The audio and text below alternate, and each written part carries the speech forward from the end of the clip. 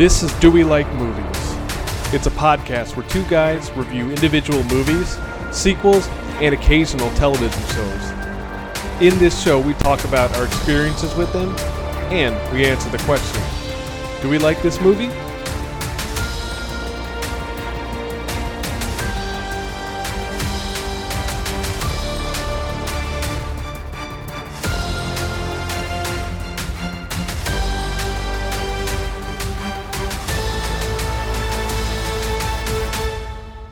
Welcome to Do We Like Movies? I'm your host, Angel.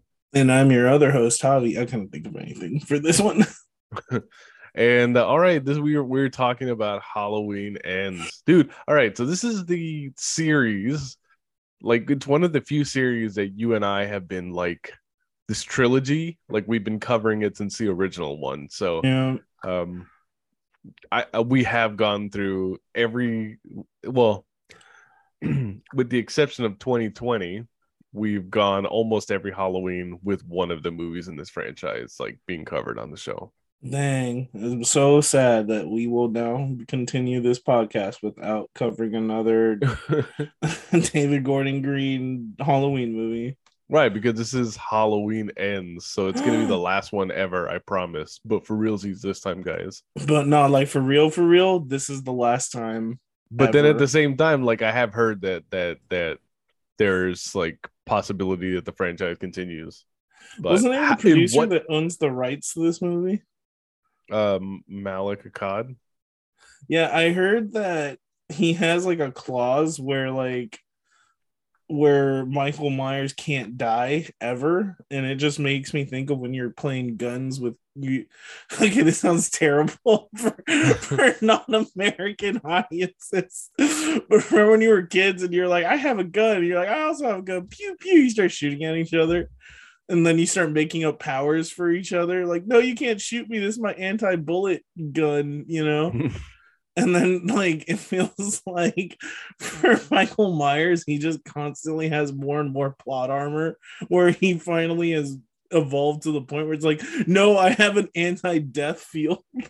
No, okay, so that is actually his father, Mustafa Akkad, who put in the clause in Halloween H2O that he could not die. And apparently it wasn't discovered by Jamie Lee Curtis and people who were making that movie until like into production. Mm-hmm. And like Jamie Lee literally, I think, almost walked away from the project because of that clause. So I think her thing was okay, well, we're just gonna make it like this is the last one because I don't want to have to come back and do it again. And then next thing you know, now she comes back to do 4 more movies after that. So she then did it 4 more times. But this one is for reals. But her son Malik is the guy who, like, you know, is now retained the rights. He worked with Rob Zombie on the Rob Zombie ones, the reboots, and he's also worked on this reboot trilogy with David Gordon Green. So I feel like Malik's involvement with this series has been more of like working with the auteurs or working with the filmmakers who are bringing this vision to life. I don't know. Yeah, I don't know. I don't want to call Rob Zombie an auteur. I'm going to get yelled at by the internet. Apparently the internet says we owe Rob Zombie an apology, but I've seen the monsters. I will never apologize to Rob Zombie for anything. Hey, but you know what? Funny enough, this movie does, in some ways, it kind of does bring me to the Rob Zombie 2009 Halloween 2. Why would you apologize? He's your favorite like director for Halloween, remember? Yeah. In 2007, I swear I thought his movie was better than John Carpenter's. It is embarrassing to admit. And the worst part is you recorded your worst take on like our podcast. It's not even like what I think of Last Jedi. It's what I think of Rob Zombie's Halloween. That's probably the worst thing I've said on this show. Yeah, because there are dozens of you that believe Last Jedi is good, and I like salute your audacity. Thousands. It's a but all right. Quick ending jump of a franchise. Yeah, wrapping up a franchise is tricky, right? We've done this in one other series, I think, or a couple other series. Two series, I think you and I have done this, and one of them was Avengers Endgame, and the other one was The Rise of Skywalker at the end of the Star Wars series. So it's tricky to end the franchise, and I did have to think a little bit of Rise of Skywalker when I was watching this, and I'll get into it as to why that is when we start talking about the story of this movie. Look, ending franchises in a satisfying way where you've told the story and the narrative you need to and satisfy fans. Sometimes you only get one or the other. Mm. Or sometimes you can be like this movie where you get neither. The other movie, which we have not covered on this podcast yet, but another movie that does end the franchise is that you know, I feel like it's one of those movies that I didn't know how to feel about it then, and it's actually I like it better now than I did when I first saw it. Dark Knight Rises. The end of Chris Nolan's Batman trilogy is one of those things that I saw all the holes in it and poked all the holes in it when it first came out, but now coming back to it like a decade later, I'm like, yeah, it's actually pretty good. So I don't know how this is going to be weird, and maybe I'm not going to come up with what I feel about it like until we're done with this episode, but I don't know exactly how I feel about this. I don't know if I think it's bad, and I don't know if I think it's good. This is gonna be an interesting movie because I'm very much in the same camp. I'm hoping I'm hoping at one point it's gonna be like Kong versus Godzilla, where I make an opinion and then I immediately turn on it halfway through the podcast recording. And I realize I either love or hate this movie. Yeah. But yeah, I guess what was your experience with this film? Well, one of the wonderful things that this movie does, which is the same thing that Halloween Kills did last year, is instead of only going to theaters, like, you know, theaters, shockingly enough, are making a comeback in 2022. You know, like almost everything is back in theaters, which, you know, during the pandemic, like just a year and a half ago, I kind of thought we were watching the death of movie theaters. And who knows, like You we are may just still full of hot wrong takes. well, we may, who knows? I mean, it's the we're not, you know, we don't know yet if the pandemic has killed theaters or not, but we do know What's that the, at least studios are trying to release movies in theaters again now that, you know, we are in the later stages of the pandemic. nah, dude? Rob DeSantis said it. We already beat COVID. Like, um so this movie went directly to Peacock and in theaters, just like Halloween Kills did.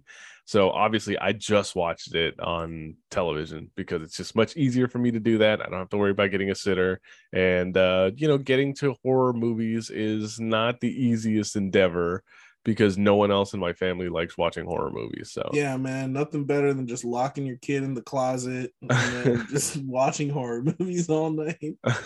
That won't traumatize nobody. So yeah, so I watched this movie at home, and of course, I think I've talked about this before, and I'll mention it again.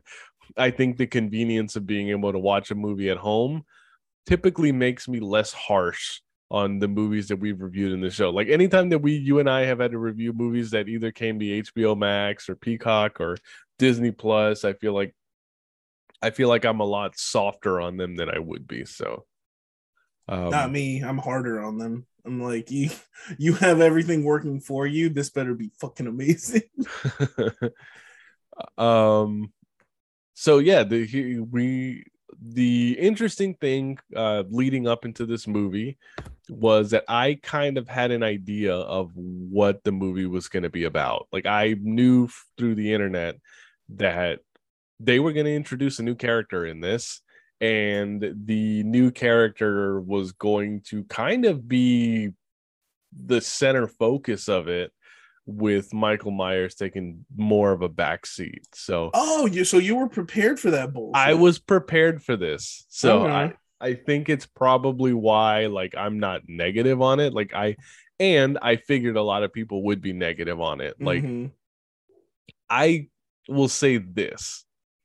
I appreciate when a movie takes a swing and Mhm. try something that they've never tried before. So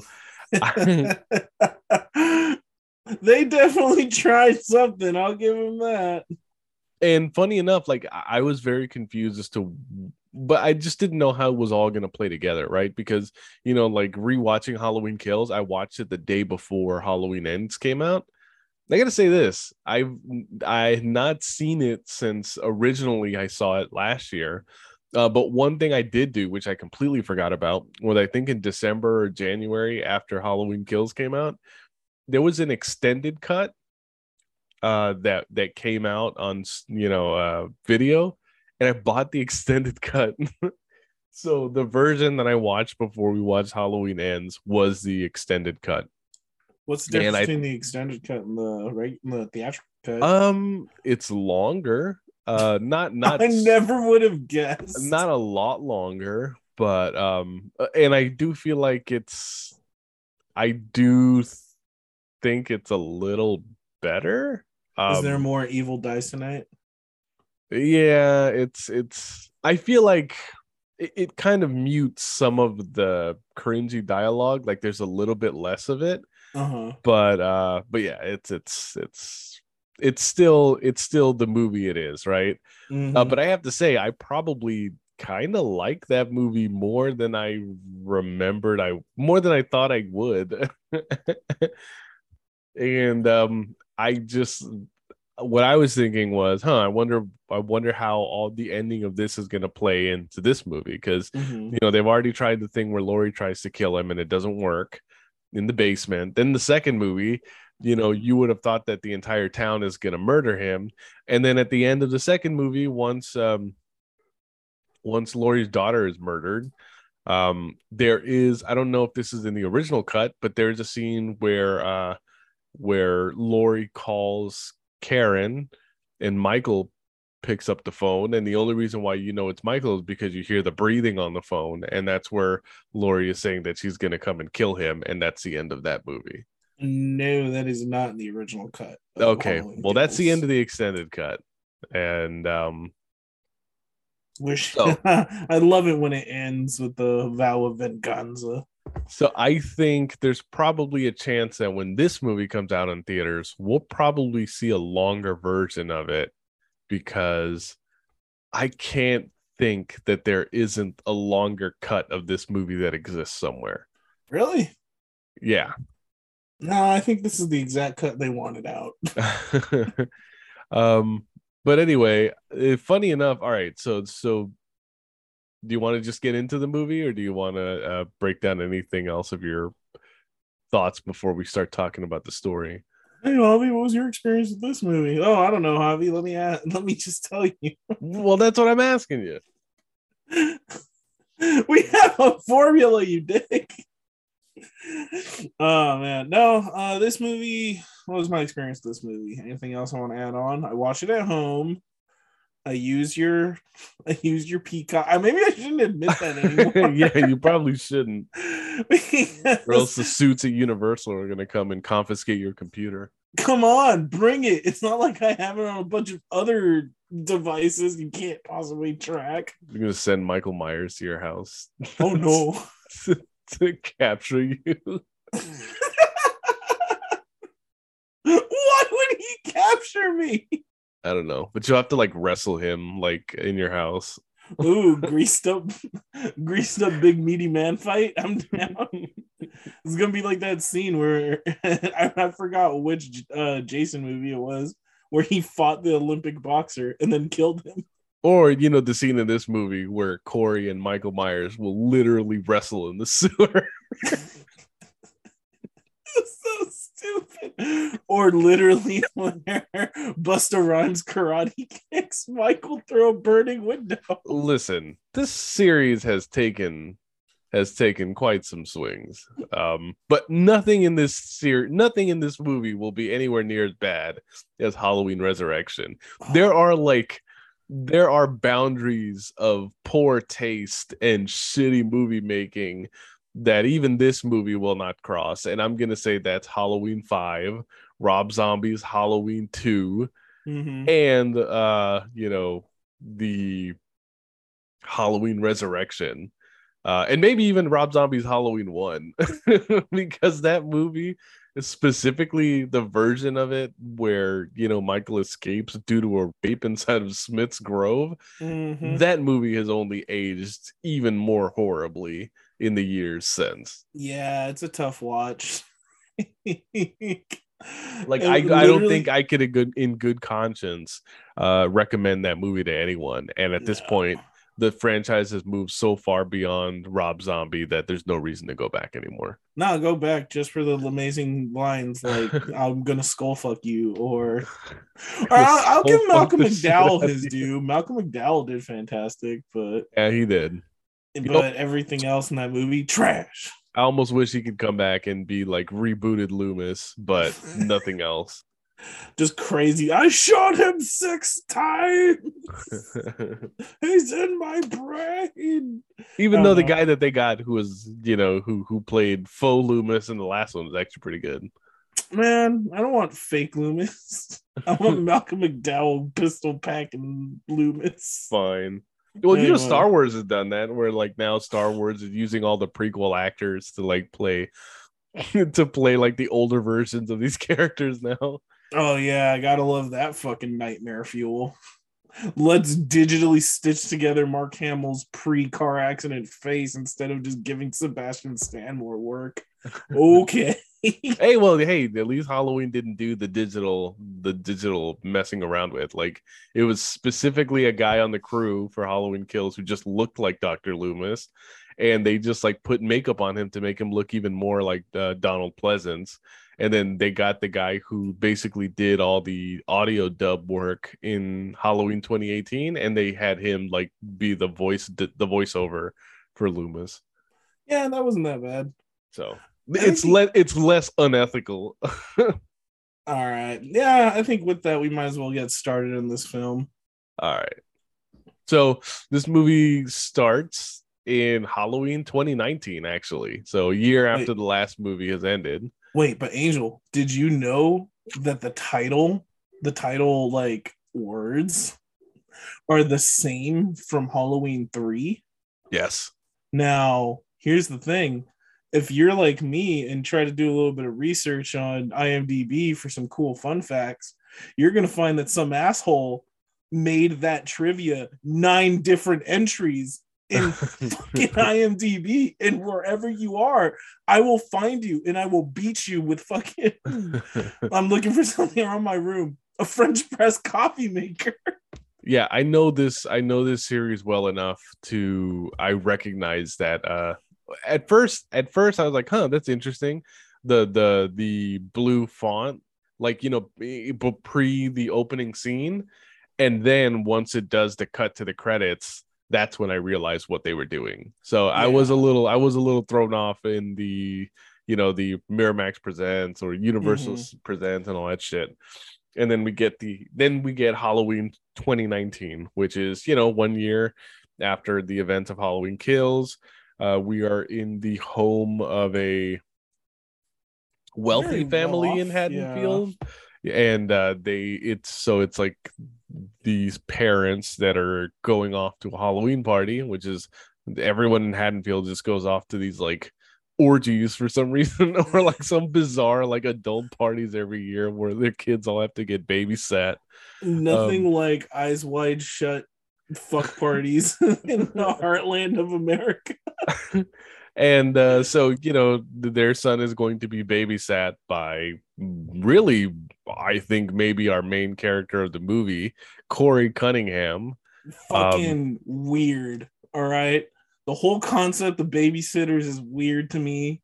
To invite strangers into your home to watch your precious children, but then to hire weird college age boys to watch your well, children, you know even what, weirder. I do think that we probably, again, we live in a world now where it's not just a girl's job that is, for babysitting kids. The other thing is, not a lot of us are well off enough that we could hire babysitters to watch our kids. Because I don't know how much you'd have to pay a babysitter an hour to, like, have them watch your child when you go somewhere, but I cannot imagine that it's very cheap And I would much rather just go drop the kid off at their grandparents Yeah, or man. or at someone else who can watch the child for free, as opposed to calling in. Again, it's something that a demographic of people that is not me would understand more than We I come will. from a culture where it's commonplace to dump your kids at mom, grandma, and grandpa's house and not come back till Sunday night. But I don't know. It's like drop them off at your shitbag friends. It's about time they earn their keep. So So Corey is watching the kid. I think his name's Jeremy. Jeremy is the child that's being watched, and he and Corey are sitting there actually watching John Carpenter's The Thing, which it's a meta, obviously reference to John Carpenter, but Mm-hmm. also a reference to the original Halloween, where Annie and Lindsay are watching the original Thing from Another World Yeah. on that night, and obviously John Carpenter's The Thing did not come out for like 5 years after that. So Also, yeah, this is after, yeah, like you mentioned, after the 2018 Halloween night took place. So Corey gets informed by the mom that at this point Jeremy has started wetting the bed and has been getting kind of like some nightmares with the weird hyperfixation on Michael Myers. which I kind of get Yeah. because, hey, he did just like assassinate half the town last year. So, like, literally, the end of that movie was like him, like, slaughtering like an entire neighborhood's worth of like residents of Haddonfield, including the woman who was like trying to attack him with an iron. God, she is the bravest one of them all in my book. uh, Between her and Little John. yeah. But man, between Michael Myers and then COVID, Haddonfield, because Haddonfield's a fucking red city. I was curious because the word that came out when this movie went into production is that they were going to find some way to kind of weave COVID into this. And I think a lot of people were concerned about how, like, on the nose it was going to be, because everything in this series has been on the nose. And funny enough, this movie actually is the most subdued of the three, I think. And it's Oh, and you I think wait. it's and I think its themes are less, they hammer you over the head less than they did in the last two movies. Yeah, not really. Don't you remember the scene where Michael Myers spreads literal evil by coughing in Corey's mouth? All right, so Corey, I guess, is going to, it's telling him, oh, it's time to get ready for bed, and he does not want to get ready for bed yet, or he does not want to stop watching The Thing. He wants to prove that he's not scared of The Thing, and they kind of start the banter back and forth about, aren't you scared of Michael Myers? And then he goes, well, he's like, you should be more scared of him because he kills babysitters and you're the babysitter. My favorite part is that Kind he of says true. you're the ugly babysitter, and I was like, yeah, you tell him. You tell him, weird face, handsome boy. He does have a weird face, yet is awkwardly handsome. It's bizarre, man. I just Like, think it's how are you ugly but have a hatchet jaw?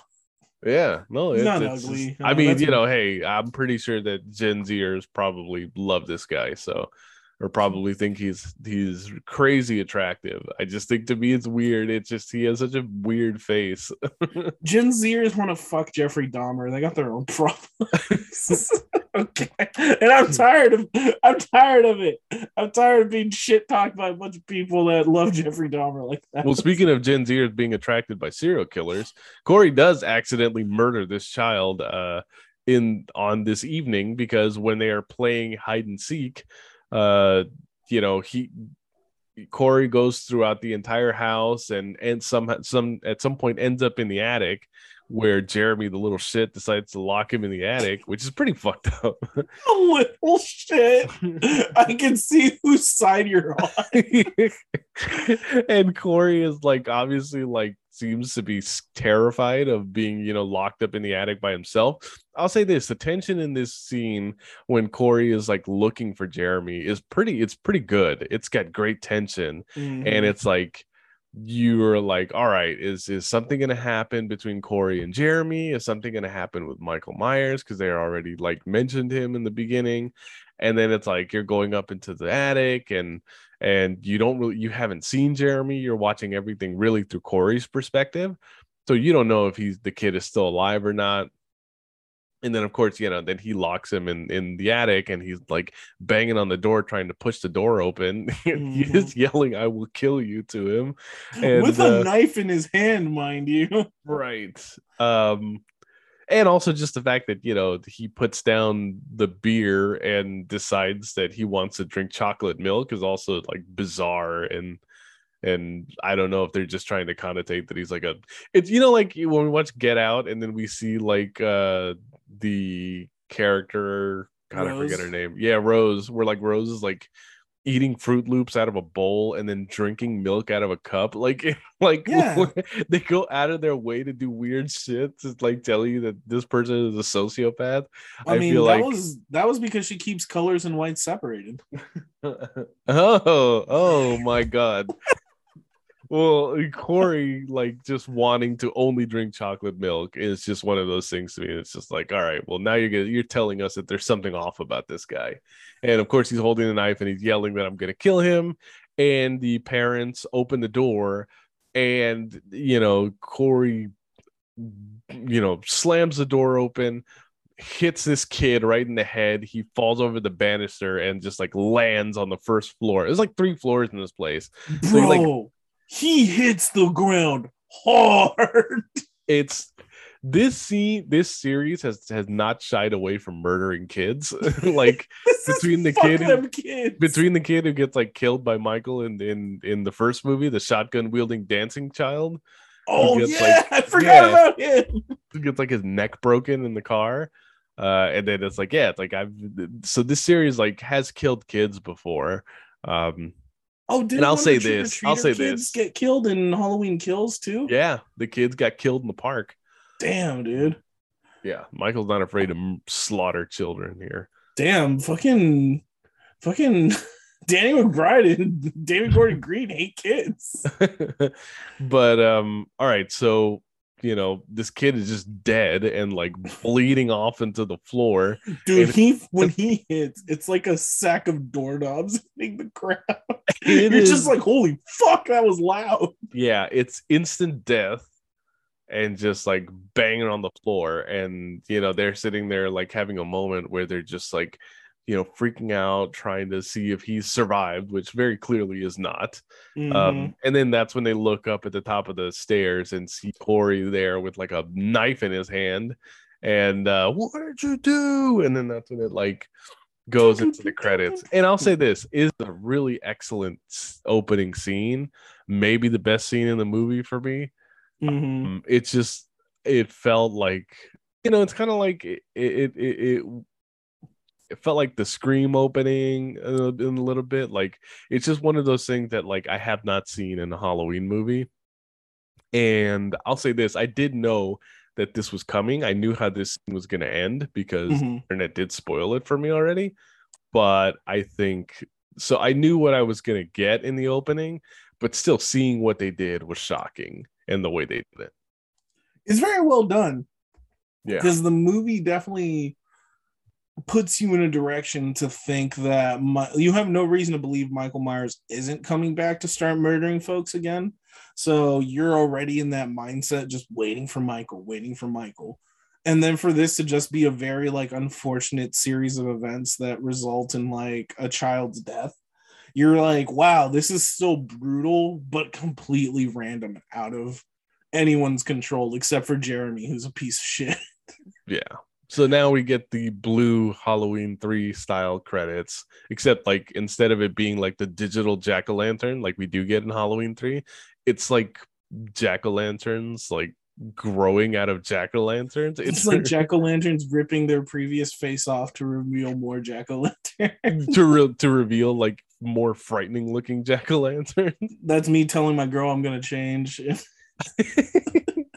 It is just me being more toxic every time.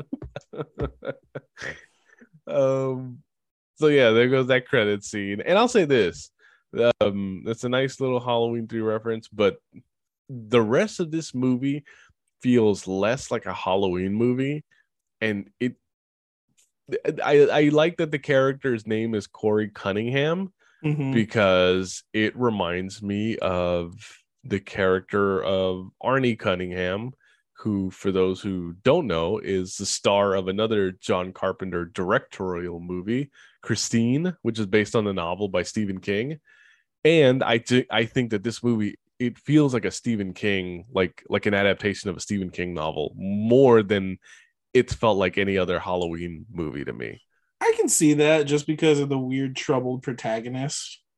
Yeah, like I mean, and then you get like these sociopathic bullies that like might actually murder you. Like that is a recurring theme in Stephen King works. It felt very different from anything I'd seen in Halloween before. And Oh my god, that those bullies characters are that are the great. same from the other Halloween movies, it feels different to me. Yeah, especially right from the beginning, since the way the post credits, well, post opening credits, it starts with kind of like a weird vignette, Mhm. kind of recapping everything from Halloween 2018 and Halloween Kills. Mhm. With a voiceover by Laurie, just kind of talking about how the town is still reeling and feeling the effects of Michael Myers' attacks, and how Haddonfield kind of is kind of on a downward spiral. And you intersperse between these vignettes, you get shots of people responding to, or the sheriff's department responding to, like, suicides and various like violent crimes and just like things that have been happening since Halloween 2018, and kind of how the city is still responding to all this craziness that's been going on, which is really interesting. And I actually really like that because it broadens the scope Yes. of Michael Myers and really shows the consequences on the town itself. It's the only time that the scope feels as big as it did in the second one. The second one really was the town versus Michael, and then this one it's like you see the aftermath of that, but then the story's just gonna go back to more of a, like, small story. Yeah, it's revealed that Lori is working on a memoir, um, kind of talking about her experiences with Michael, uh, and kind of being a final girl, and then confronting him in 2018, and kind of everything that it cost her as well as the town. Yeah. So a lot of her inner monologues are about facing your fears and confronting those demons and confronting evil, really. This is the most well composed Lori post Halloween 1 that we've ever had before. Because even in Halloween H2O, like where she did have a kid and she was the principal of that secluded, like, boarding school, like she still was like a raging alcoholic and like had a lot of like personal problems as well. Whereas this is the first time since that original movie that you see Lori trying to be kind of closer to the character she was in that first movie all of a sudden again. Yeah, like she's trying to return to that babysitter that kind of that yeah was just there to kind of protect people, and to, that was, even though she showed fear and she was afraid, she was still able to kind of like stand for herself.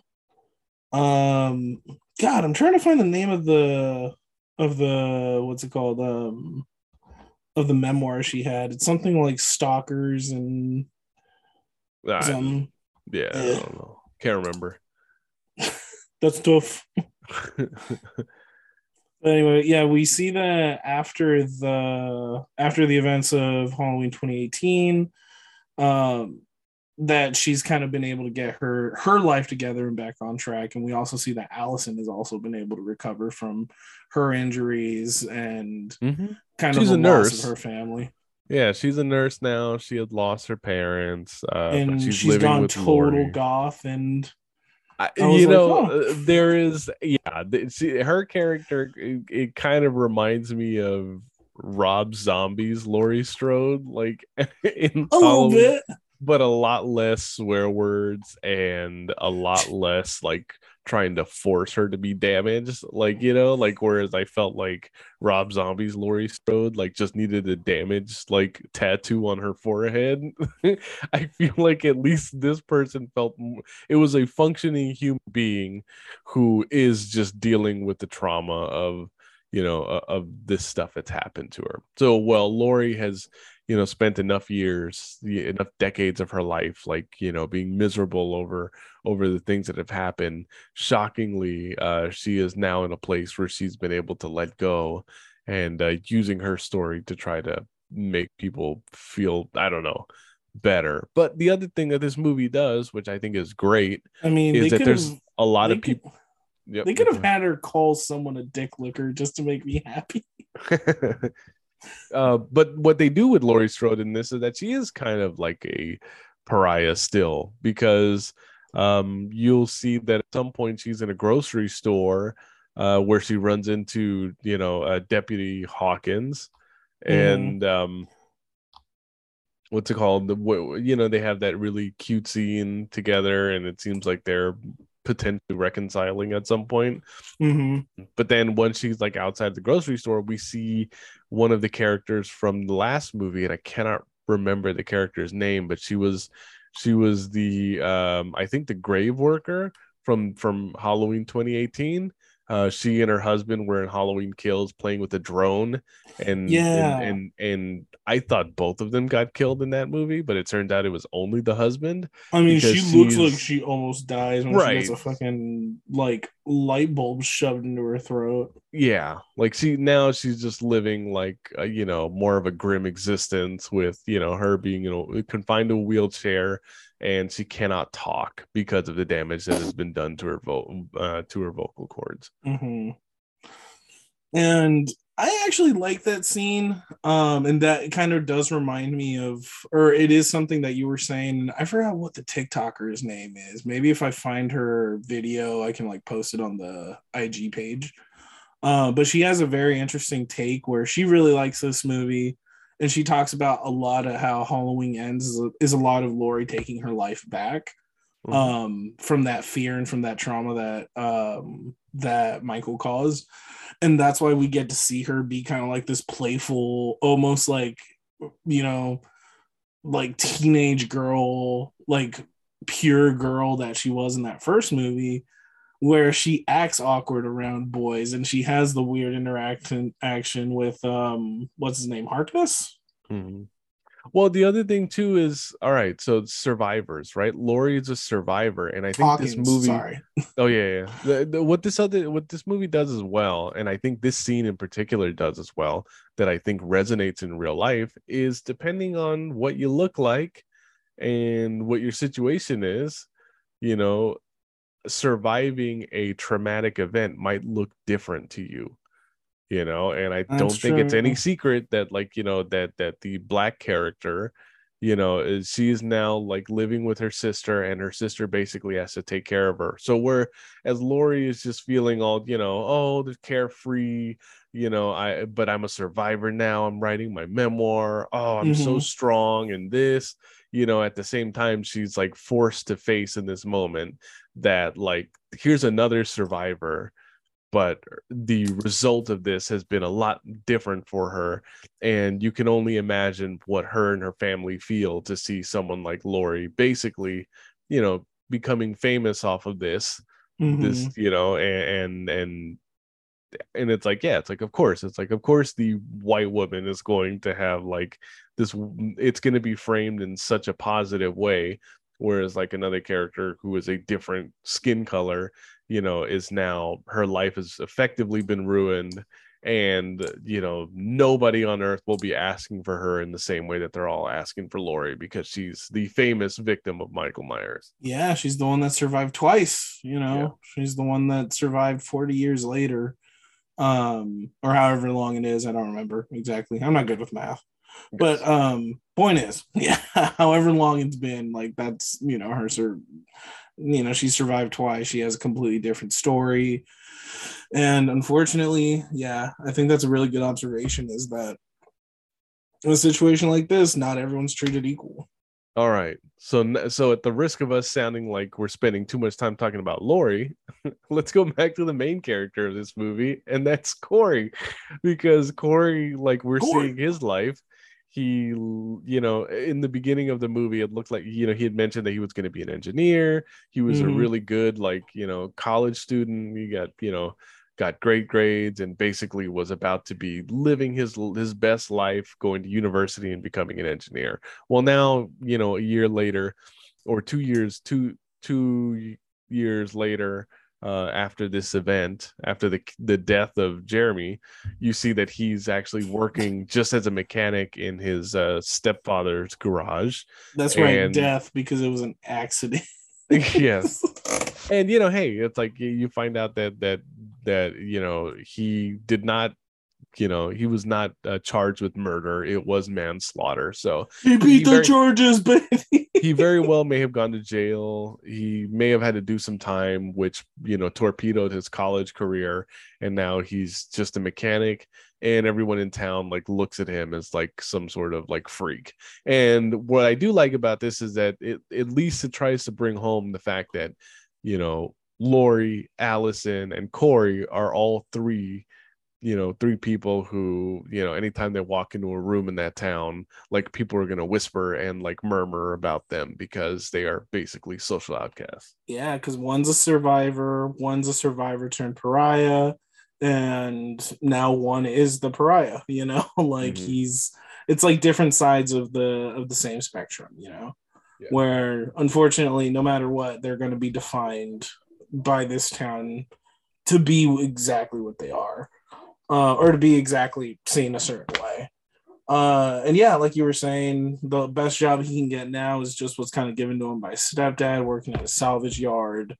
And he spends pretty much his days just kind of going from home to the salvage yard. And you get some scenes where he interacts with his mom, and you see that she's very overbearing and very like bordering on controlling about him. It is, again, it's like these are the things that feel the least like Halloween. And I'll say this, I'm kind of into it. It feels like something out of, a television series that I could be seeing right now, and again, it's like they feel like they might as well be in Maine, and these might as well be characters from you know from Stephen King. And also just the fact that, that Corey Cunningham does have the same last name as Arnie Cunningham from Christine.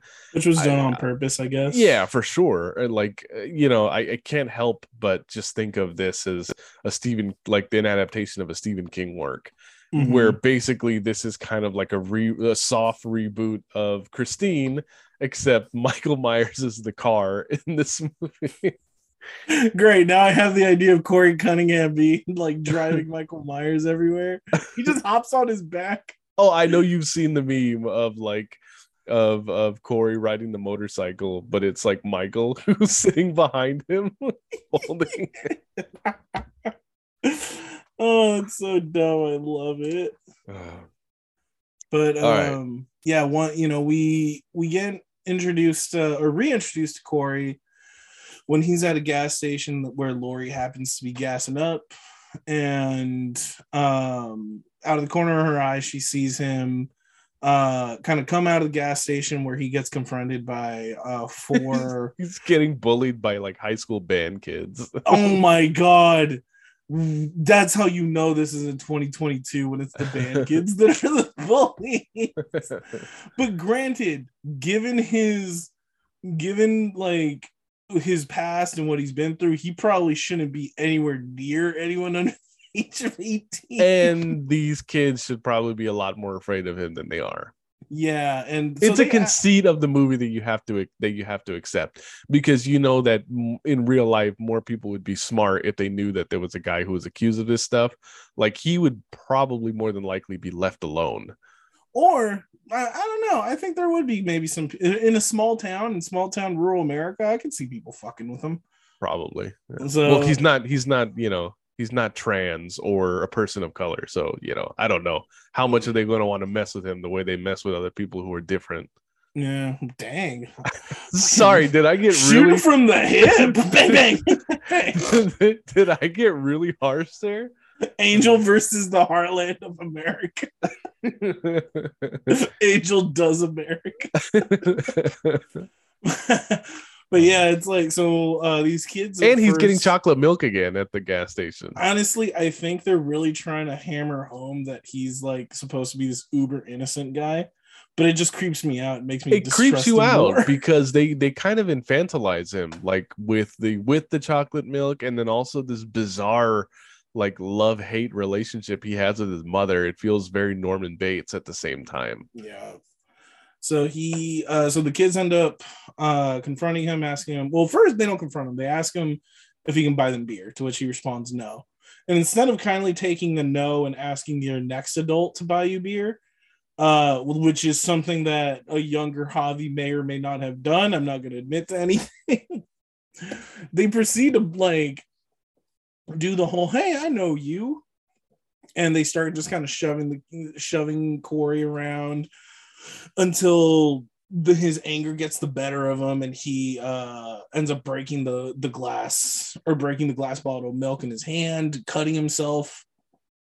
When one of the kids takes that as a threat, they like shove him to the ground, which is finally where Laurie intervenes.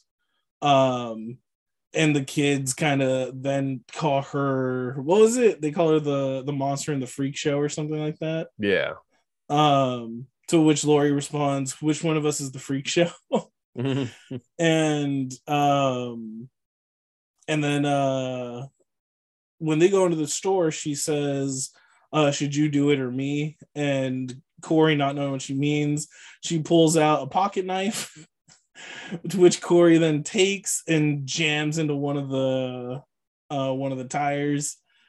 He then loads his bike onto Laurie's truck, who then takes she takes him to Haddonfield Hospital, where she tries to force this meet cute between Corey and Allison. Yes. Very interesting.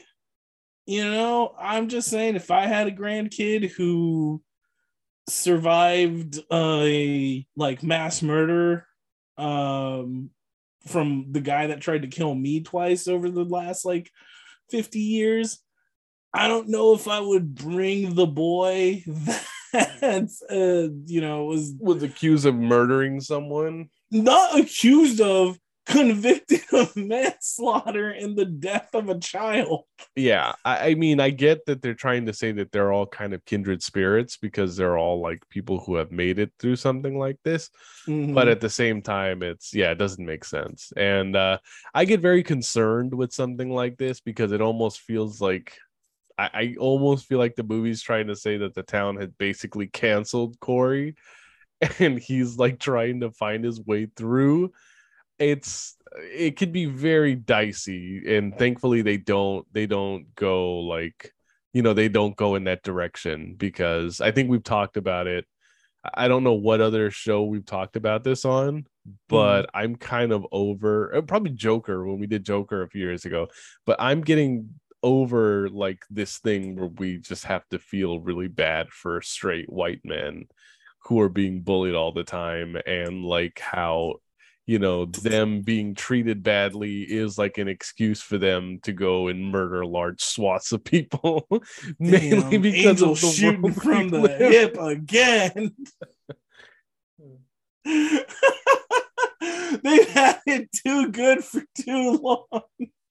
I don't have sympathy for this character. I get what they're trying to do. I do like the relationship that he and Allison have, because it feels like something, it feels like she's basically now rebelling. Her last boyfriend was like the gender bending, like, sweet guy that she went to school with, but then like still cheated on her with the big titty tiger girl at the dance. So it's like, I'm sorry, what? I go back and watch Halloween 2018 because it was shocking. Like, he had big old bazongas. Oh, I'm because yeah, it was sorry. pretty shocking that like the girl, like how, yeah, I'm a pervert, so whatever. Uh, And you so say I I'm the noticed. disgusting one of the duo. Oh, I'm pretty sure I'm just filthy, but I just kind of like, I for some reason I just noticed it when I was watching it leading up to this movie. I was like, oh my god, like it's Put those away, ma'am. you're gonna put an eye out with those. Uh, You're gonna knock someone out with those chest beefers of yours. all right, that's enough. Okay, anyway, back to hot goth Allison. Yeah, so it's like she went from like that guy to like, now it's like Corey's the bad boy basically, which is really Yeah, funny. It's you know like what? You know what he it's like is, we right? know he's a nerd, but like to her, like he's like the bad boy, like James Dean, I guess. You know what he is? Is he's going through his Anakin arc where he's already killed the kids. Yeah, no lie, I did get a lot of Anakin Skywalker and Padme in this. He starts doing the really annoying thing of like, you don't know how dark I really am. There's a monster inside me. Well, And then and then she's his like, character like really does seem like someone who's evil on the inside anyway. Like even before he runs into Michael, like he feels like there's something evil about him. yeah, it's that hatchet jaw of his. And then meanwhile, while he's talking about his inner darkness, she's like, your broken pieces fit my broken pieces. Now we can be together. I'm fitting subtext here. I might Yeah. be reading between the lines. All right. But So to avoid like making this episode be super long, eventually they do actually go on a date together.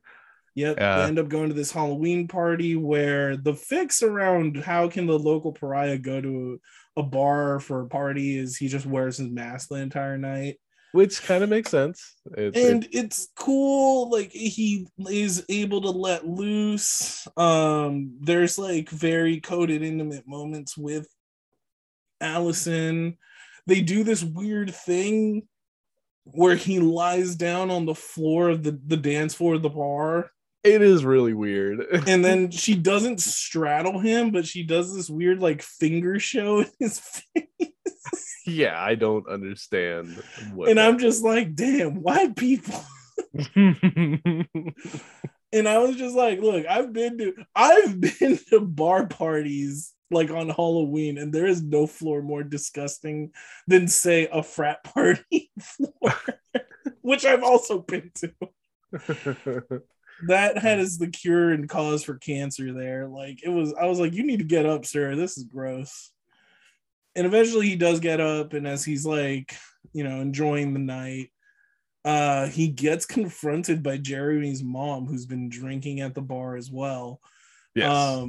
And saying that, how is it that he can go have fun with his friends while her son is dead? And she starts kind of screaming at him, and he immediately leaves the bar. Allison goes chasing after him, and this is kind of where he yells at Allison, saying like, I'm not your project to fix. Why'd you bring me here? I told you no one likes me here. Which, hey, it's like, yeah, she probably should have known better if she really cared about it. Like I kind of felt him on that. Oh no, I thought the same exact thing. Like, I'm like, why would you bring him to a packed bar? Go do shit like go to a movie, or you know what, go to a drive-in, somewhere where you're in control and you can leave if things get weird. Yeah. Like it was very bizarre that was like the decision they made was to go to this party. But I get it, because it kind of takes you to the next scenes to come. But it was like a weird out of character thing. But I think in part of it is like you were saying, is that at this moment, while both Allison and Laurie are trying not to let their traumas kind of like take away their life, it feels like Laurie is like, well, I'm taking my life back using like a healthy means. Mm-hmm. It feels like Allison is like just rebelling, like you said. Yeah. And unfortunately, low-key, it's Laurie's fault. And pretty soon after this encounter, this is when Corey like will, end up near this bridge and those bullies drive by again and kind of beat him up and end up throwing him over the bridge. And that's My where favorite part is when they throw him over. He goes, "No, I didn't throw him. He fell. Shut up." And like the kid, like, you're right. These are sociopath bullies. it is the bullies from Stephen King like novels, because the novels, like, I don't know what happened to Stephen King when he was a kid, but apparently it was greasers, and greasers were the Antichrist, because they all, like, in his books it's always like greasers wanting to murder kids.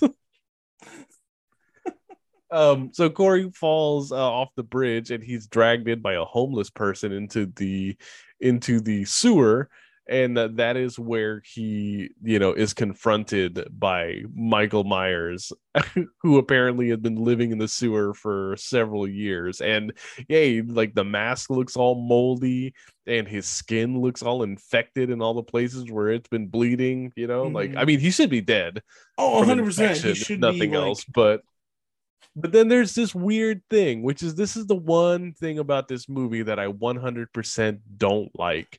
oh, you mean And when he that's, magically passes his evil essence? well, that they don't actually, like, make clear that that's what's happening. You Mm-hmm. can guess it, but there's no, like, I'll say this, for as horrible, and I mean it is awful, for as horrible as Halloween 6, The Curse of Michael Myers is, Mm-hmm. at least they bothered to explain what Michael's curse is and how it can be passed to someone else, because this does not explain anything. And I don't know how Michael and Corey even communicate, because later in the movie, like, Corey and Michael are going to be where he, like, starts wrestling him on the floor. He starts telling him, "Show me how to do it," and show me how to do that thing. And we're just like, what's the thing that he's talking about? Murder? But Like, yeah, like, is it Michael, like, butt chokes stuff? him, and then, like, it's like he starts having flashbacks to all the things that have happened to him, and then his eyes, like, change color or some weird shit, and then all of a sudden it's like the next day, and They he's will like, blink like a and he, shark's like, eyes. wakes up, like, outside of the sewer, and now all of a sudden it's like he's becoming the shape, literally. Mm-hmm. There's a little Easter egg where on the bridge that Corey gets thrown off on, it says you know how you know how it's from Halloween Kills, it was Evil Dies Tonight was like the big thing people say. If you look, there's graffiti that says love lives tomorrow or something. So I thought that was pretty funny.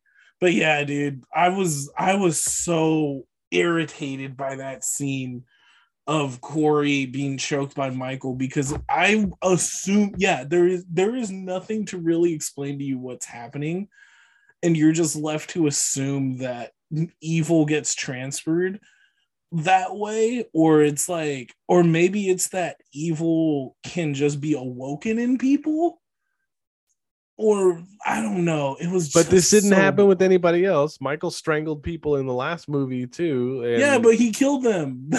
that's Maybe true. he Maybe, may. like, he strangled the boyfriend in the last one, but then he, like, cracked his neck immediately after, so he didn't get that "That's So Raven" like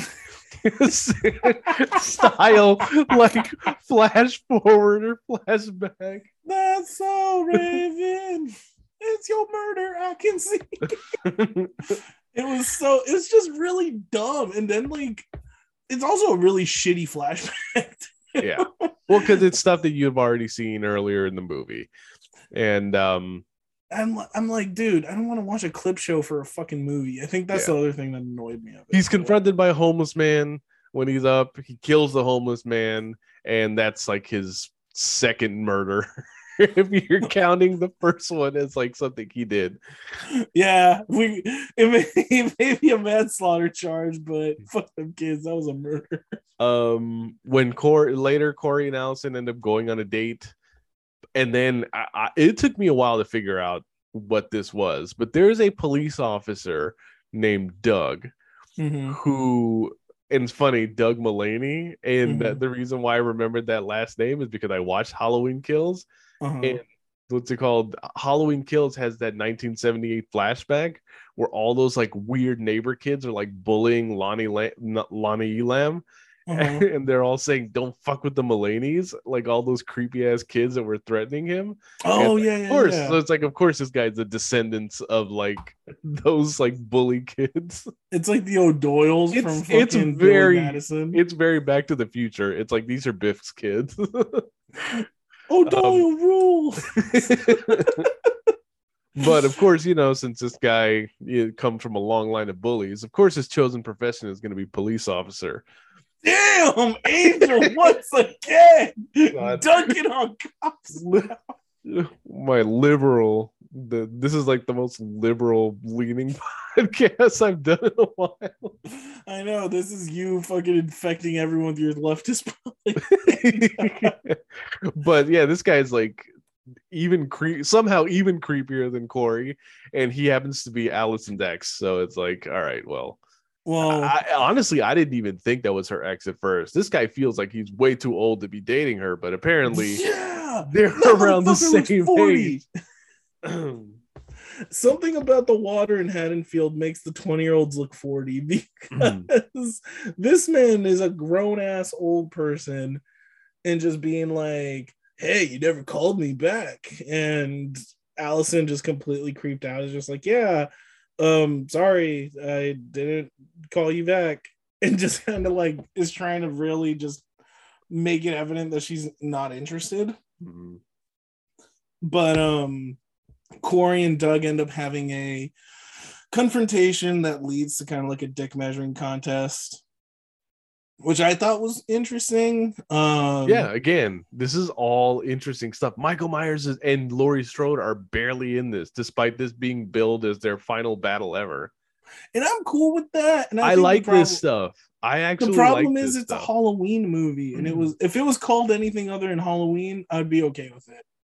Honestly, there's a part of me that really just wishes that maybe they would have wrapped up Laurie and Michael's story in the last one, and then decided to make this one just completely its own story. Yeah, I know that you can't do that, and maybe it was like that was too big a risk to take, but it's like, fuck it. If you're gonna swing, like just swing harder. Like I feel like for as big a swing this is, and as much as I can respect them for just going for it, I feel like they could have even gone for it even more.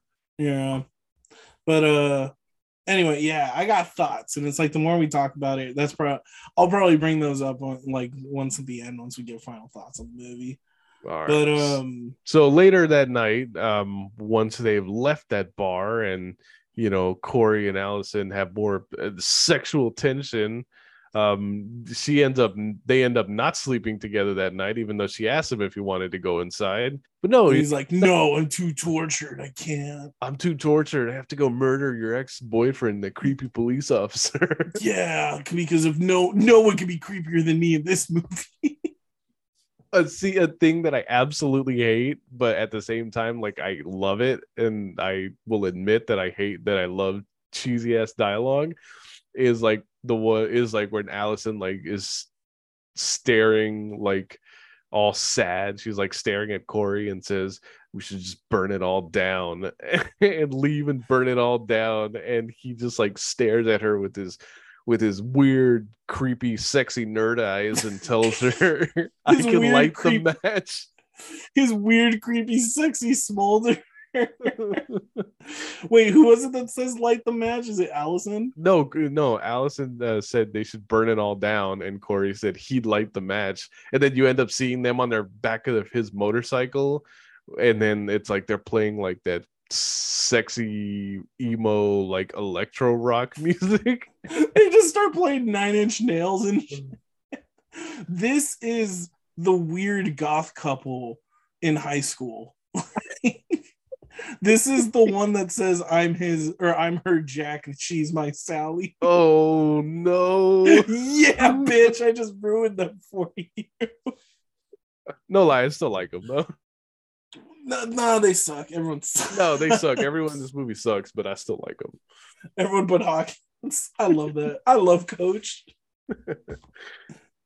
So anyway, yeah, like you were saying, Corey ends up leading Doug out to this I guess he must have known that Doug was following them Mm-hmm. because they make out as he drops Allison off and then just kind of rides off.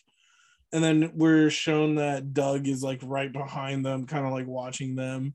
And he ends up following Corey into this like under an overpass homeless encampment, or under the bridge homeless encampment. Mm-hmm. Um Whereas Doug is like checking through the tents, he actually finds the body of the um homeless person that Corey had killed earlier that day, I think. Yeah, earlier that day. He moves quick, I swear. Yeah, this happens like in a matter of days. You know, And what it does that's also very Season of the Witch is that it doesn't all take place on the singular day of Halloween. Like it is like a couple days, and it does give you title cards for like the 2 or 3 days that this like is happening over. Yeah, Corey ends up leading Doug into the and he ends up leading Doug down into the sewer, where they proceed again like this drawn out fight that I don't think Corey was really expecting them to have.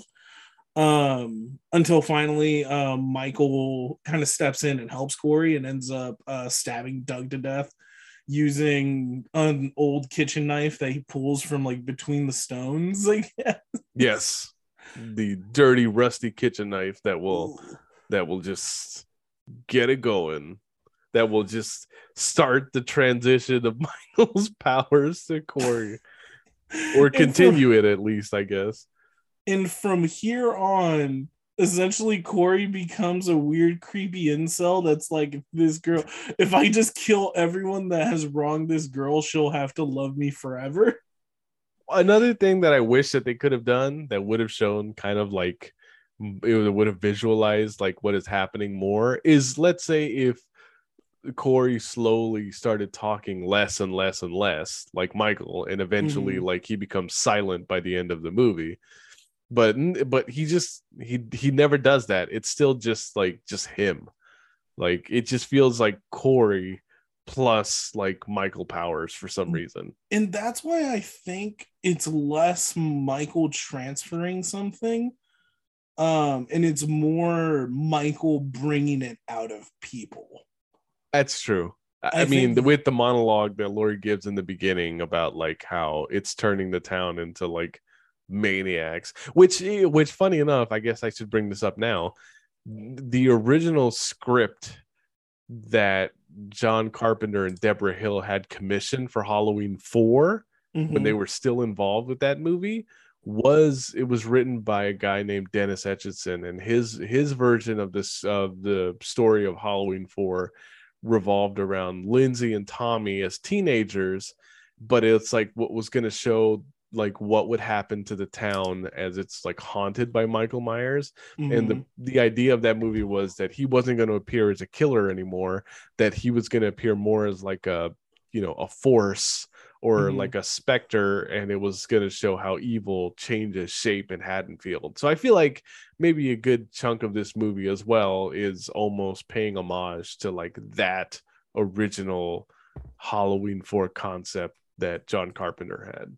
And then yeah, and honestly that does make sense, because that is kind of like one of the main themes of this movie, is just kind of like how evil gets drawn out in different ways. Every one of these movies has like the one character that you could do without. The first Halloween 2018 had Sartain, which I think we both talked about how like the movie would have been exactly the same beginning to end without that character, and he wasn't exactly needed, and it almost is like too weird to have him there. And then in the second one, in Halloween Kills, I think it's the other Smiths Grove inmate who like throws himself out the window, the Parasol Man, not Penguin from Batman in that one. and in this movie, which one do you think it is? The radio DJ. Yeah, and he does get his. Like he 1000% doesn't need to be in this movie. You have no idea as to how he and Corey are related, or what kind of friendship or relationship they had. Like he was never introduced earlier in the movie.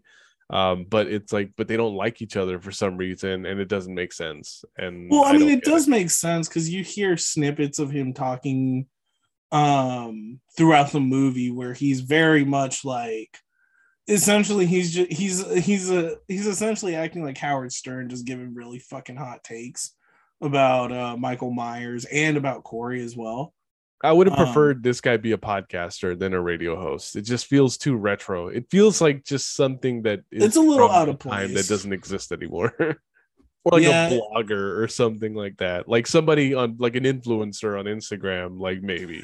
I'm cool offensive influencers. I think influencers do. I know, but it's just again, this just feels like something that doesn't ring true in the modern world that we live in. I don't Yeah, know if it needed but to be like that over the nose, like on the nose, mhm. but I don't know, something else. It should have been something else, or just you didn't have to have this character entirely. The only thing that that the scene of them running into each other like does that interests me is for some reason Corey like, jumps off the roof of this radio station, and like when he falls, like, he does the Michael Myers like sitting up. Yeah, I thought that was really cool as he does and the it dead man get and they up. don't like play a musical sting or anything like that. Like it's one of those things that happens, and if you just kind of like aren't paying attention, you'll miss it. Hmm. So I appreciate like how like kind of subtle it was. But Hmm. yeah, it's the only thing that made this matter. Yeah. So, leading up to Halloween Day, we get some interactions between Lori and Corey, where they mimic the shot of her kind of like seeing him by the bushes, kind of a callback to the Mm-hmm. Greatest Scares episode where Yes. he's there, but then he's not in the very next frame and really kind of freaks you out. Yeah. Um, It's not as good, but no, not at all. but But hey, it's but they're more trying. just that it's a callback, yeah. Yeah. But Lori starts seeing this subtle change in Corey, and then Corey finds out that Allison's been passed up for a promotion by her boss, by the doctor at the hospital, Yeah. who In gave favor ended of up, her slutty coworker who wants to sleep with him. and so they did. Yeah, this is the part of it that it either feels very Rob Zombie or also just feels like plain slasher. And You mean punishing people for being sluts? Yeah. yes. We But the only thing about this that makes it interesting is this is where you get the first masked Corey kill, mhm, um, which is Corey in the scarecrow costume that Allison got for him for that Halloween party, and mhm. he's just like brutally murdering the doctor. I love that reveal when she's looking for the doctor, and then when she like sets off the motion sensor light, it's just Corey with the bag wrapped around his head to cover the screams and Yes, just stabbing him repeatedly. You're just like, oh shit. it's a scene where this franchise feels very, very current and very modern, because seeing him like, just quickly killing them feels like either the young kids in Scream, it Mhm. feels like something out of The Strangers, or it feels like something out of The Purge. Like it is, it's a different style of like, it's the same, I guess, it's a slasher stuff, but it just feels more modern. And it's, again, it's a different take. The idea is that this is the different shape. It's And brutal, yet the way they do it is very, I don't know how to explain it. It's just like as an afterthought. Like yes, it's not done with any process or anything. It's just they just do it quick. yes. I will say that as much as I did like this, the one thing I preferred that this movie probably would have done is, if you're going to keep the Michael Myers costume, and if we are like ramping this all up to Corey being the new shape, I would have had Corey get his own mask, and Mhm. then have the same, even if it's the same Michael mask, like, but just like a newer, cleaner version of that mask, and then have him use his own version of it instead of stealing the moldy mask. Because my God, the pandemic just ended, my friend. You are 1000% gonna catch like mouth infections. Nah, from... man. Michael has been in that sewer for, I'm assuming, 4 years, socially isolating. Like, he's fine. That's true. He's been alone. So, Except for the but fact that like he's been eating rats and which are like filled with diseases, and he's also been like absorbing the life force of like dead vagrants. I like how this movie makes no effort to explain what the fuck Michael Myers is. They never do. And like H2O doesn't do it. This like they never do it. It's Like, he's not a fucking zombie, but he's anytime like, that they have to try to explain where he's been between movies, it's like when the logic starts to fall apart. remember I think it's Halloween 5, where at the end of Halloween 4 he gets lit up by the sheriff's department. Yep. And in 5, like, just this mountain man finds him and just he sleeps for a year and then just wakes up and is like, all right then, bye. Yep. Like, these franchise, I gotta stop looking for logic. That's my problem. Yes. But that kill scene is great. It is a great kill scene, and then we do get the return of Michael there as well. Yeah, where he ends up pinning the nurse to the wall using a sword, using a kitchen knife. No, he's a nerd. He uses a katana. But yeah, much like the same way he killed Bob back in Halloween 78. Mm-hmm.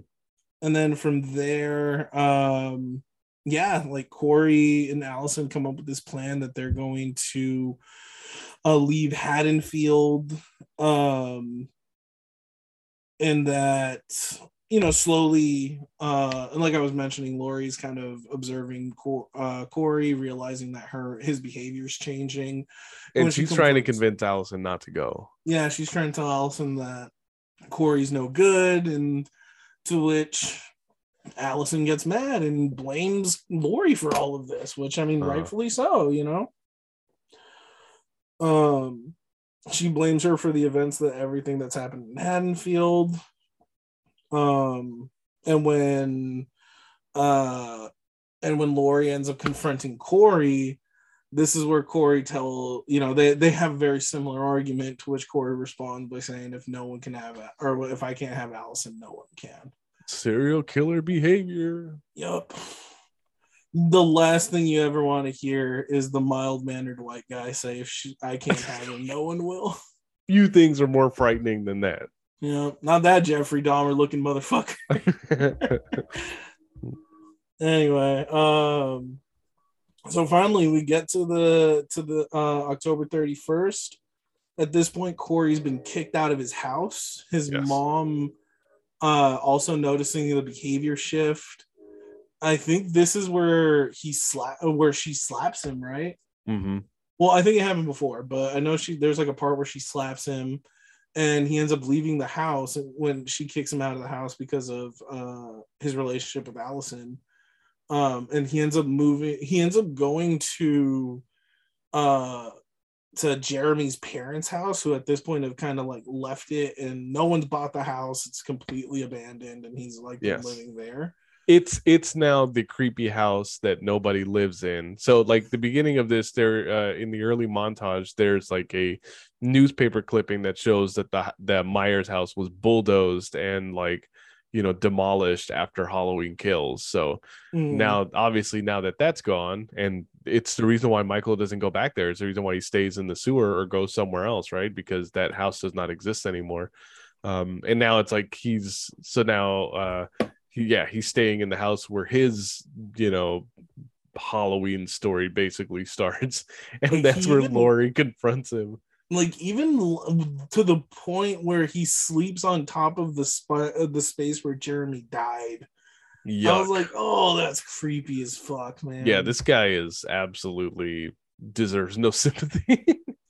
No, and and I think leading up to this part, or leading up to Halloween Day, we also get that scene where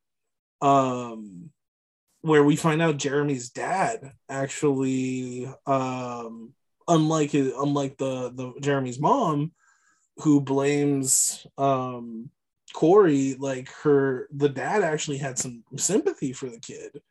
and understood it was an accident that led to Jeremy dying, and he doesn't blame him. And kind of after realizing everything, how the town treats him and has kind of turned him into this monster as well, he tried to talk to him one day, seeing him walking down the street.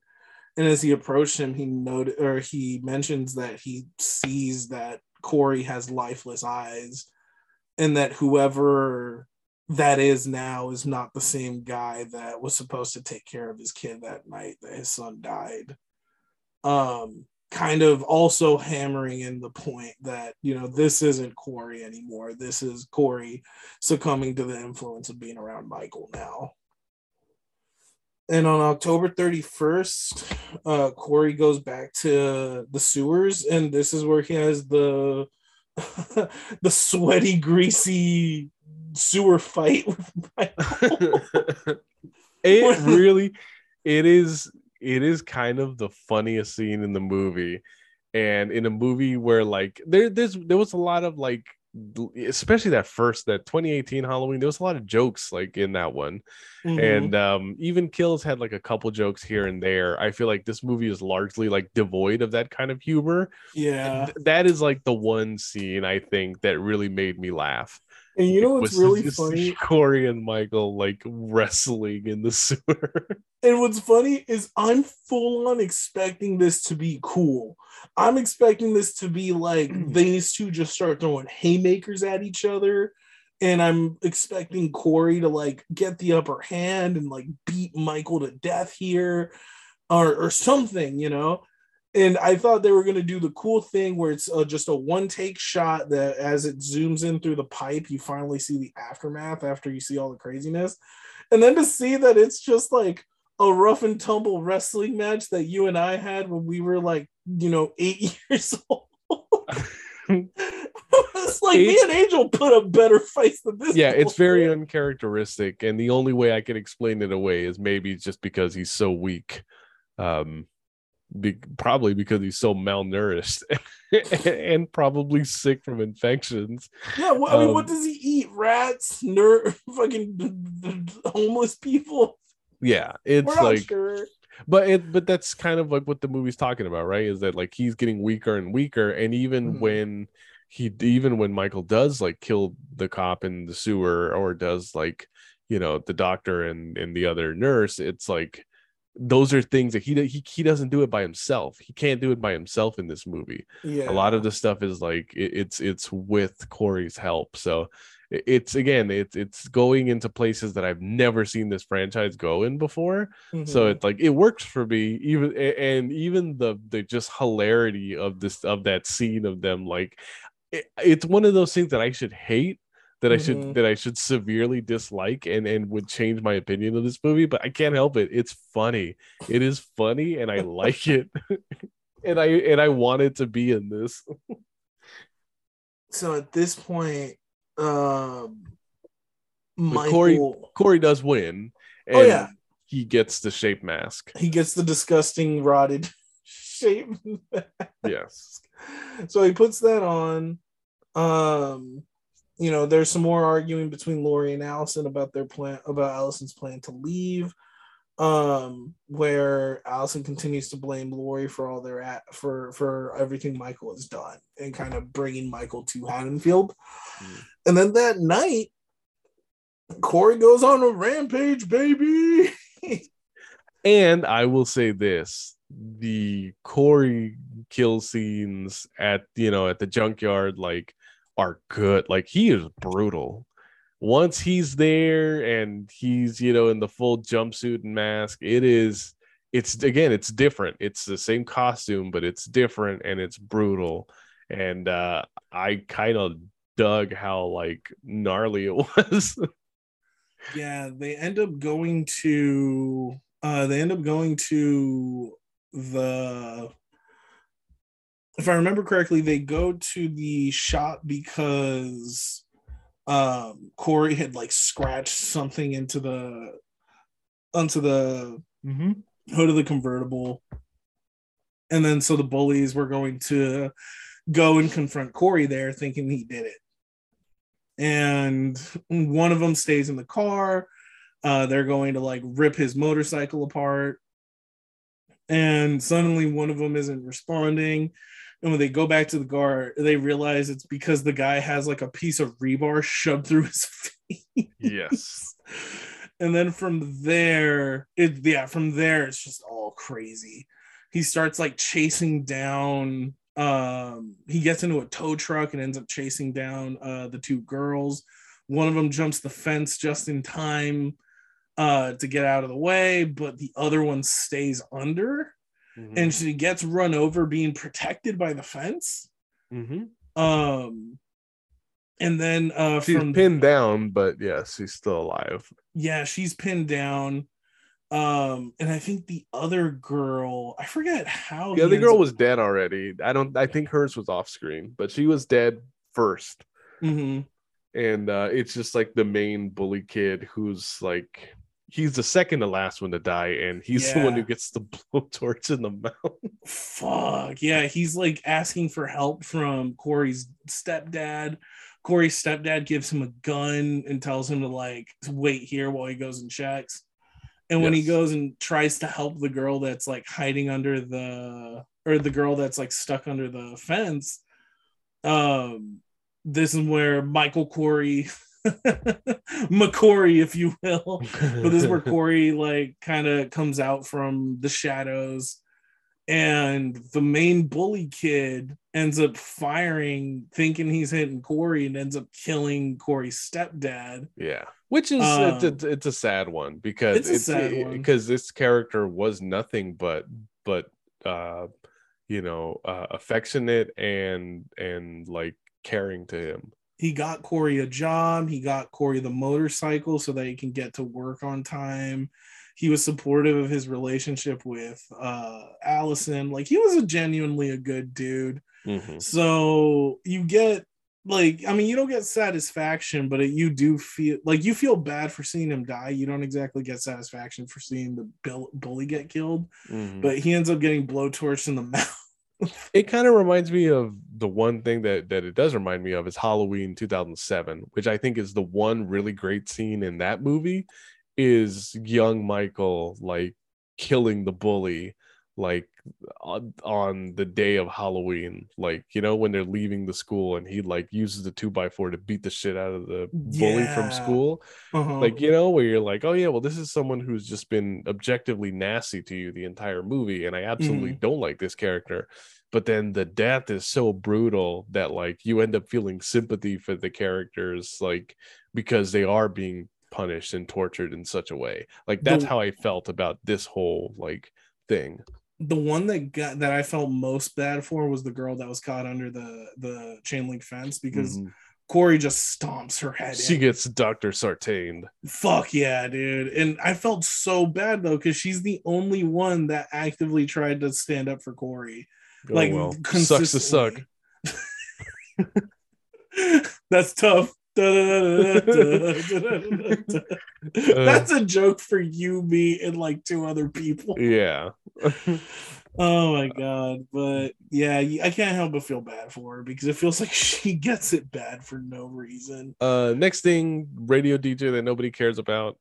He gets it in one of the really, like, he gets it in a really gnarly way too. Oh, and then there's the scene, you know, at the radio station, for those of us who watch, you know, The Last Drive-In, which I do, and other people listen to this podcast might, you know, Darcy the mail girl, who is part of that series. She is the receptionist. Oh, that's at Darcy the radio the station. Girl? Yeah.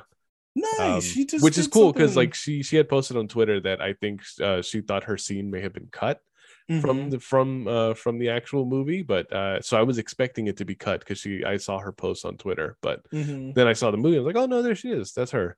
So yeah, she's there, she gets murked, and then so does the radio DJ in a brutal fashion. He gets his face smashed into the turntable, his tongue ends up getting like cut out and like thrown on the record that's currently playing.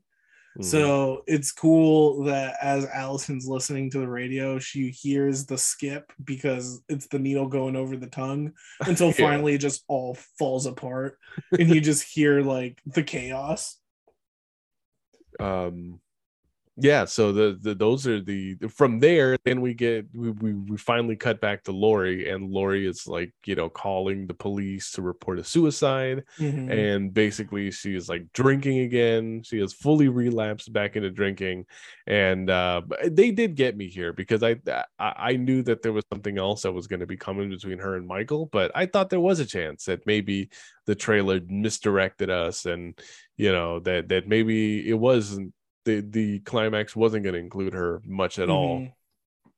But I no, had a it's feeling she was planning something like with all this. Like I didn't really get what exactly she was planning. Like I got her assuming Michael was already going to be in the house. Mhm. Um but yeah, like it turns out that she was doing like the reason why she called was so that because she knew Hawkins would get the call and that Hawkins would call Allison um to get her to come back to the house. Like I didn't think that was gonna happen, but I figured that this was kind of in preparation of trying to give her the chance to beat Michael Mhm. once and for all. And it works because you see her manuscript for her you see the manuscript for her memoirs, which is called Stalkers, Saviors, and Sam Hain. Finally, I All found right. the title. I hate that title, but okay. Shut up. It's not a bad title. It's Like what corny, but all right. yours would be fucking sucks and You done? You should shut up. probably quit before you embarrass yourself. Yours is IT. Yours is dank memes and IT dreams. The All right. Angel Figueroa story of Okay. suck. All right. I hate that you sandbag me. I'm not gonna let you insult me because you made it terrible. I hate you and everything you stand for. Go back So to your liberal agenda. so yeah, it's like she's pointing the gun to her head, and you really think that she's gonna end up offing herself, and then next thing you know, you see the shape walking up the stairs, and The gun goes off. You hear wet splatter, and when he goes into the room, you see that a pumpkin had been shot. To yeah, which she then we get the gives the gotcha scene, which we've gotten in each one of these three movies. and you We get got the Judy awesome Greer the line first where two she's times, and then it's Jamie Lee Curtis here. yeah, you she gets the awesome line of, "Do you really think I was gonna kill myself, motherfucker?" And then she ends up unloading like 4 rounds right into his Yep. chest. And lo and behold, it's not, who is it? It is young Shape, not Mm-hmm. the older version. And we get down to the stairs, near the front door, and that's when you find out it's Corey who's in the Shape mask. And here we go. This ending scene, I think, is awesome. I think from here, from the junkyard to the rest to the end of the movie, I think this movie is operating at such a high level, because here you get the scene of her, like, talking about how he's going to keep, him away from Allison, like the same kind of stuff that they talked about before. But Corey obviously like says, oh well, he brings it back to the, if I can't have her, no one else will. And surprise, he's the one that ends up offing himself and basically does it as like an fu to Lori. Knowing So that the knife is going to be in Lori's hand, so when yeah, Allison does see her, she's going to think that she killed him. right. I hated that. I hate how dumb Allison is in this part. I agree. I don't, the reaction that she got, but thankfully they don't spend too much time on this. Like, she does get away, but thankfully, like, she will end up turning around and coming right back anyway. Yeah, because at this point, like, you see the Michael mask right next to Corey too. Like, I don't get how she wasn't able to put two and two together. I guess you can say Michael Myers magic, that Right. his curse is also affecting her, and blinding her, Or and just, maybe she just thinks that Laurie's a monster and that Laurie is basically doing this as a setup. or maybe she just was dignitized, and I now mean, that she did Corey's sleep with dead, him, so that's not out of the realm of possibility. and maybe she thought that nerdy dick was good, and then it, and now that he's dead, she's like, oh, I can move on. I mean, in this franchise, now that they've removed the brother and sister relationship from Michael and Laurie, you probably are left to assume that, like, they even make the friend Oscar like mentioned it. He goes, "You ever wanted someone and you just couldn't have her?" And like, to Michael, who he thinks is the neighbor in the first movie, like, hey, it's Yeah, like Corey is living out all of Michael's fantasies. yeah, pretty much. But all right. Anyway, moving on. Yeah, this leads to Michael Well, confronting Allison Laurie. leaves, so it Oh, well, you leaves already Laurie said that though. alone. Yeah, sorry. But yeah, so after Allison leaves, Michael confronts um I was about to say Allison confronts Laurie. He arrives, puts on his mask, and finishes off Corey. And then he ends up getting in this like prolonged struggle with Laurie where they're like hitting each other with everything they can find in the kitchen. Laurie's getting thrown all over the place. There's a really interesting there's like at the beginning of the fight, it's really interesting because someone I remember, and someone pointed out, it might have been that same TikToker I was talking about earlier, how in the scene where like before the fight, Laurie is like hiding in this kind of like pantry closet area, very mimicking in 1978 Halloween, where she's hiding for fear of her life and doing it for survival. But in this one, it's still a struggle for survival, but now it's more that she's trying to reel Michael in so that she can gain the upper hand in a fight. So it's less her being passive and her more taking that active role to Yes, I love this. defending herself. This is the most evenly matched that Laurie and Michael have ever felt in a Halloween movie ever. Mm. Like it's typically, and I think they try the closest they've ever gotten to this before, I'm gonna say, is that early part of Halloween Resurrection where Laurie like is the "I'm not afraid of you anymore, but are you afraid Mhm. of me?" Like, that's like the one time where it feels like Laurie finally has turned it around on him. And like Mhm. that's what I feel in this one, except this is like in a much better movie, so I can enjoy it a lot more than I did in Resurrection. Um, I don't Yeah, know. Will it hit the highs of H2O? I don't know, but I think it's close. And in some ways, even though the ending and that 2018 Halloween movie is almost perfect, like this one isn't like that. It's a lot more disjointed. It feels a lot more like three different movies, like all being forced into one. But it's still a satisfying end, and I know that a lot of people won't find it that way. But this is a part of the movie where I think it gets genuinely surprising, and that's Michael gets pinned down by like all the kitchen knives and the yeah. refrigerator, and the combination of that and him being more weak. Laurie is basically just telling him, I've tried all this. I've tried to run away from you. I've tried to forgive you. I've tried, you know, saying this, and that about you. But, all I know is that you're not a monster. You're not the boogeyman. You're just a guy who's going to stop breathing. And she like slits his throat Hmm. and She ends up, she ends up slitting his wrist later, too. well, she Like, slits his throat. He still tries to choke her, manages to yes, break his arm free, chokes her. his Um, mangled hand. Yes. yeah, because he ends up like ripping his hand off of the knife. And like he has this weird fork split hand now. Mm-hmm. And as he's choking Lori, Allison comes up, grabs his hand, and like breaks part of his like, arm off. Yes. Like, Which again, it's like, yes, it's dumb that they made her get away, but at least she came right back. She knows what she has to do. mhm. And yeah, she feels like a lot more like an active character in this as opposed to that 2018 movie. they In end the up end, in terms of the fight. they end up turning Michael into a fucking knife pincushion, just like starts stabbing him, slit his wrists, and then finally he bleeds out. Yes. From Then there, because Lori called in a suicide, well, Lori calling it a suicide is what made Hawkins call Allison.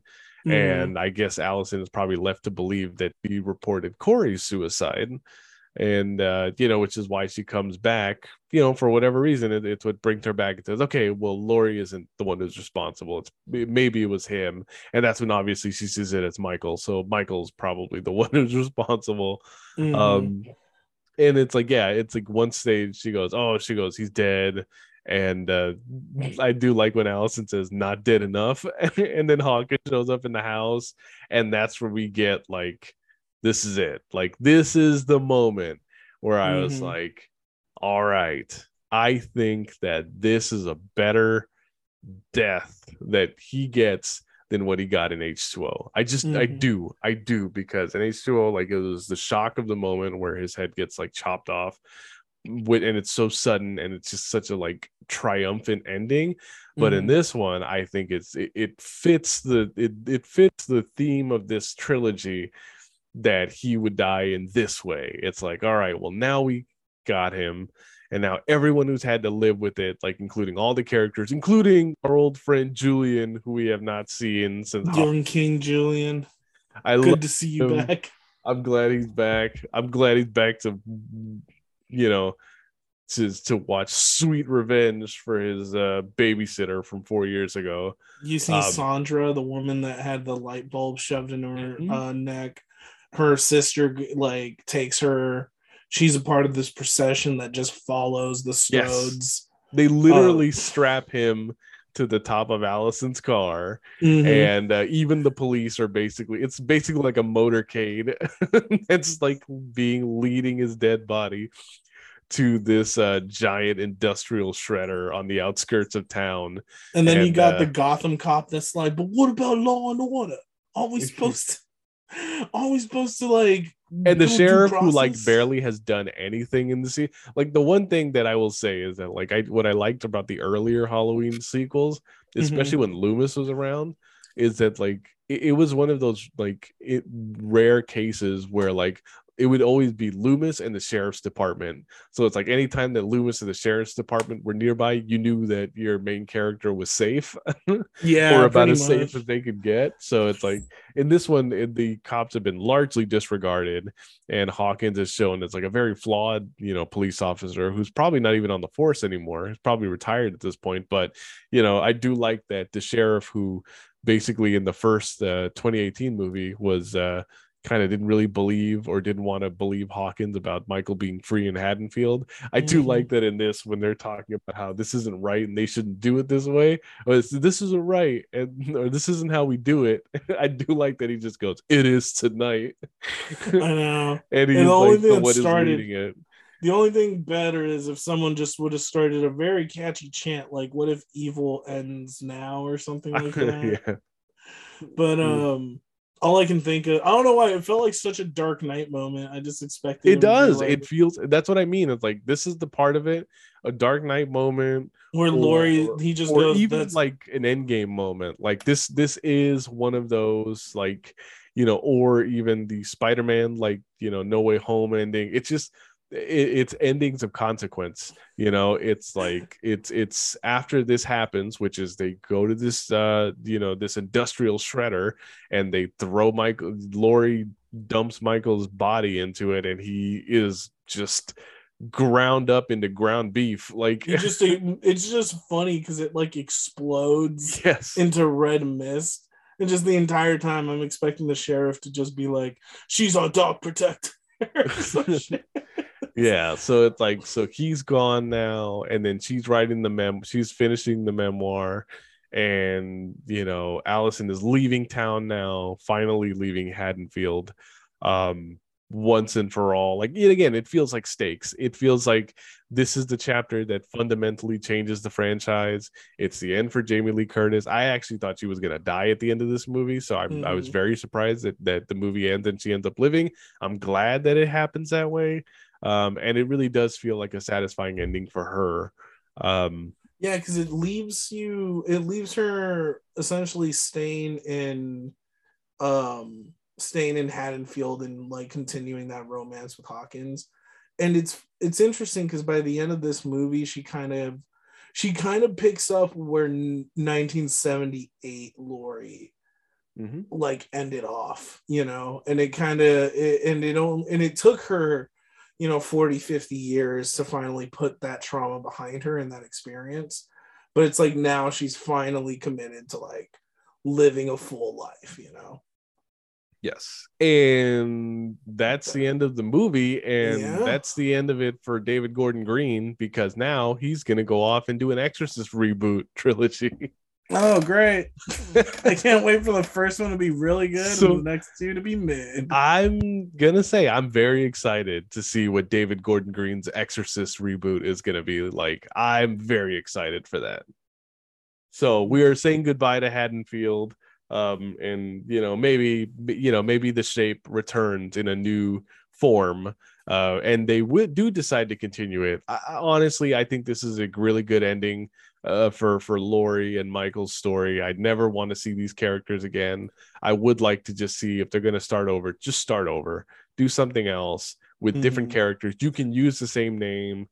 This is your out now that tells you that it doesn't have to be Michael Myers. It can be somebody else. So hopefully they do take that advice if they continue this franchise. And I guess the only question left now is, Javi, do you like Halloween Ends? Nah, I still don't.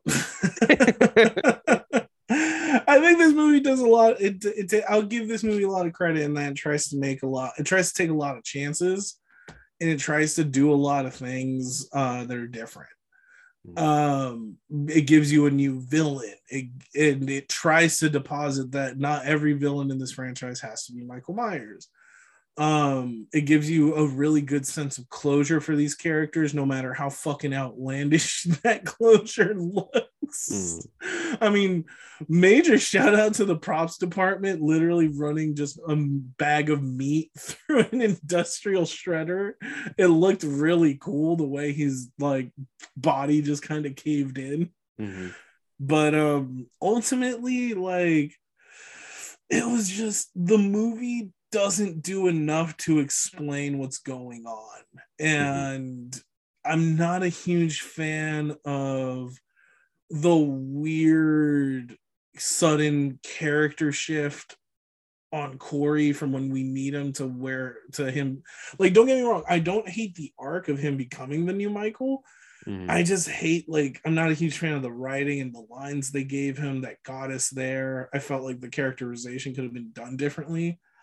I hate the sudden shift from Allison to where she's just like, yeah, it's really Padme and Anakin. Where she's just like, oh no, I love you, and we're gonna burn this place down together. And it's like, you guys are in your 20s. I get it, you've been through trauma, you've done some fucked up shit, but come on now. And it's just it's angsty.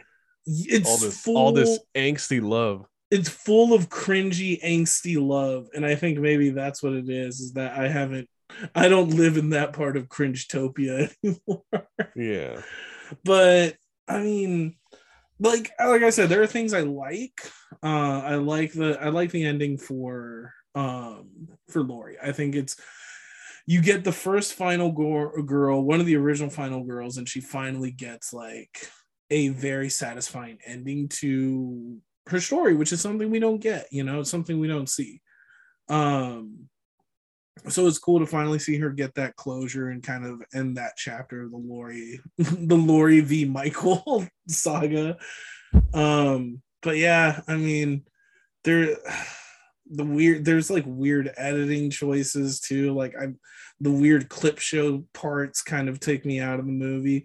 I don't know. Maybe I need to sit with it more, but at least as of right now, yeah, I don't like it too much.